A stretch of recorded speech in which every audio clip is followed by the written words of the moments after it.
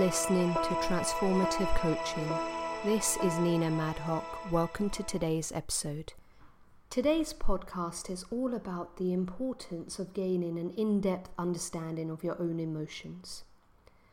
Let's begin by considering how well you understand the emotions that you face on a day-to-day basis. Take a moment to consider if you had to name how you are feeling at this exact moment. Would you be able to articulate it clearly? Would you be able to find the right words to describe how you feel? Even before finding the right words, would you know how you feel? Just pause for a moment and describe to yourself how you're feeling right now. Just right now at this moment as you're listening to this podcast.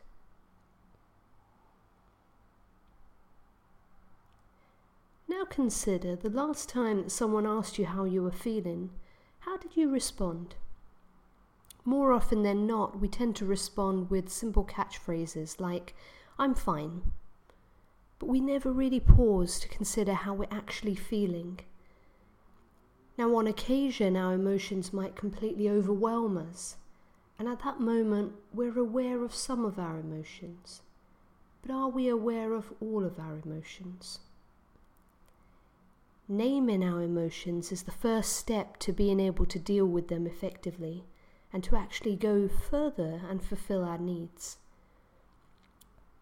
Often we'll casually label an emotion that we're feeling. I was so angry.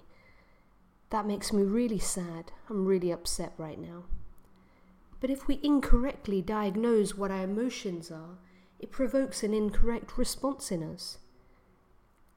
We may be feeling angry on the surface, but somewhere deep down we're feeling a lack of self-esteem or a sense of sadness or regret. If we only deal with the anger, then we'd be taking an entirely different approach than if we start to deal with the actual sadness that we're feeling underneath. Often we don't address our deeper emotions at all. There's several reasons why it can be difficult to actually name our emotions. Some of those are to do with societal constraints and societal ways of being. Many of us are trained to suppress strong emotions. This might be familiar to you if you consider back to your childhood. Were you told that anger was a bad thing? Maybe you shouldn't yell or scream or express how you feel. So we learn that it's good to suppress our emotions. And slowly over time we start to lose touch with it. Going a little bit further, there are often organizational or societal rules against expressing emotions. When was the last time you heard someone at work in an open forum, perhaps in an open meeting, describe in depth how they were actually feeling? They might have articulated their thoughts, and perhaps even in considerable amounts of detail. But did they say or state how they were feeling? So many of us spend hours and hours out of our day in environments which really aren't very conducive to us expressing our emotions. And as a result, we tend to not really take the time out to consider how we're feeling. The third reason it can be difficult to name our emotions is because we didn't really learn a language and be able to accurately describe what we're feeling. I often get clients coming to me and describing situations in their life. And when I ask them how they feel, their response will be something like, "I was really angry," or "I felt guilty." And that may well be what they're feeling. But that feeling can also hide deeper emotions. And recognizing the underlying emotion can help us to understand what we really need. So let's take an example. Perhaps you're feeling guilty about not spending time with your parents or not being able to fulfill their needs. If you pause and take a moment, take some time out and go inside and explore. Explore the feeling. Notice the sensations in your body. Notice what's underlying the emotion. when you go deeper, you might realize that perhaps in this case, there's a deeper need for a sense of self-worth. This was something one of my clients recently realized. Often we can feel guilty, but actually underneath that, we're really feeling a sense of a need to feel needed, a need to feel useful. And if we don't fulfill that need, then we start to have a crisis of confidence. Perhaps you may recognize this situation instead. You're feeling angry at a colleague at work. You're feeling really angry and you don't know how you want to respond. But actually inside, somewhere deep down, hidden and suppressed, is a feeling of fear. Perhaps a fear of failure, a fear that you yourself might not be good enough. The deeper emotion can sometimes be much harder to face, which is why we cover it up. It can be harder to face because perhaps it raises core questions about parts of ourselves that we don't really want to face. Or it could force us into a situation where we have to ask questions about our lives that scare us, such as how much contact do I really want to be having with my parents? Or am I really right for this job that I'm doing? So let's consider for a moment, how do we recognize the deeper emotions at play? And how do we separate out the different emotions when actually they all seem to combine into one great big lump? So there's several potential ways in which you can do this, but I'm going to give you 4 possible things to consider today. The first one is to begin by broadening your vocabulary with emotions. So if you're experiencing a strong emotion, take a moment to consider what to call it. And once you've labelled it, for example anger, keep going. Keep going a little bit further and try to come up with 2 or more words that describe how you're feeling. You might be quite surprised at the breadth and variety of the emotions that you're feeling, or perhaps you'll uncover a different emotion that was deeper. Start by actually just Googling a vocab list of emotions, so that you can begin to go beyond the obvious emotions that we use in day-to-day language. Next, consider the intensity of the emotion that you're facing. So often we leap to quite extremes, like I was really angry or I was stressed, when actually we're not really feeling something quite so intense.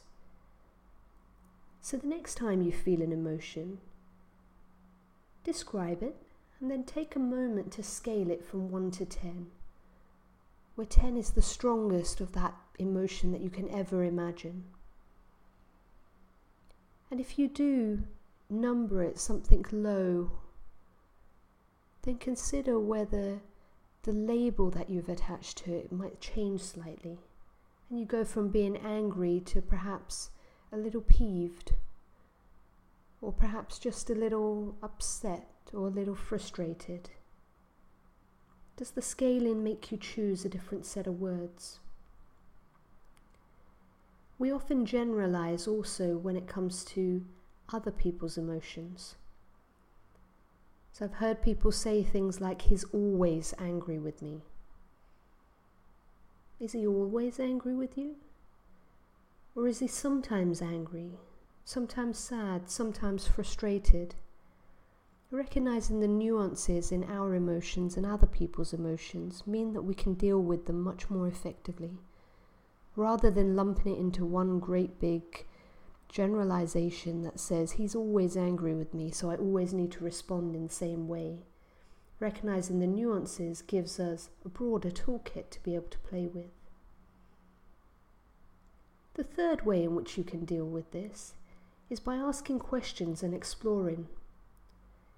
A common technique that is used in consulting is 5 whys. So you ask a question, like profit is down in a company, and you start by asking, well, why is it down? And once you've identified the why is it down, so it's down because our sales are down. You continue by asking why once again. So why are sales down? Well, sales are down because less customers are interested in this particular product. And then you repeat all over again. Why are customers less interested in this product? Well, because they found another product that suits them much better. So you keep going and you keep going and you ask this 5 times. It's called the 5 whys. You can do a similar thing with your emotions. Go digging, go exploring. So begin by the surface level emotion. How am I feeling? Why am I feeling angry? Why am I feeling angry? Well, I'm feeling angry because something that person did set off a trigger in me. So why did it set off a trigger in me? Well, because it made me feel insecure. Why did it make me feel insecure? So you can see, using this process, you keep digging one layer at a time, like peeling back an onion. And as you dig, you go further and further to be able to get a clearer picture of how you're feeling. The 4th technique involves writing. Lots of studies have shown that there's a clear link between being able to process your emotions and writing about them. So actually, if you experience a very highly charged emotional situation and then you write about it, it gives you an outlet. And it makes you pause and it gives you time to reflect on how you were feeling, what those feelings mean, and it gives you a chance to consider what you need. So you can take a moment to consider this exercise, which you might want to incorporate into the coming week. Using a notebook or computer, write about one emotional experience that you've had in the past week. Now, it might have been a fleeting moment, or it could be something that's been ongoing, but just a moment that you recall where you felt a strong emotion in the past week, either at work or at home or outside. It doesn't matter what the situation was. Now write about that situation. Take 15 minutes out to write about it in as much depth as you can. Don't worry about making it perfect or readable. No one else will see it. Go wherever your mind takes you. And whilst writing, consider some of the previous techniques that we've talked about today. So consider using broader vocab than you might otherwise use. Note down the intensity of the emotion that you're feeling, and then try to dig into it and understand what's underlying that surface emotion. At the end of writing, you don't even have to save the document. The point of it is not to have a record, but it's to be able to take that time out to write, that time out to explore how you're feeling, and that time out to be able to just get those emotions out of you and onto the page. So why is all of this important in the first place? Well, once you understand what you're feeling, then you can begin to address your actual emotions, and you can identify your needs better. Just having the right vocabulary and being able to dig in and recognize and become aware of our emotions allows us to see what the real issue is. It can take a messy, emotionally charged experience and make it much clearer, and with that clarity we can find ways to address the actual problem. Conversely, there's also a high cost to avoiding our emotions. If you suppress your emotions, research shows that when you don't acknowledge it, and instead you suppress and you don't address your emotions, you overall display a lower sense of well-being. And you might even face lots of physical symptoms like headaches, physical symptoms of stress. So addressing your emotions has all kinds of benefits, and it gives you a route in to actually completely changing your experience in life.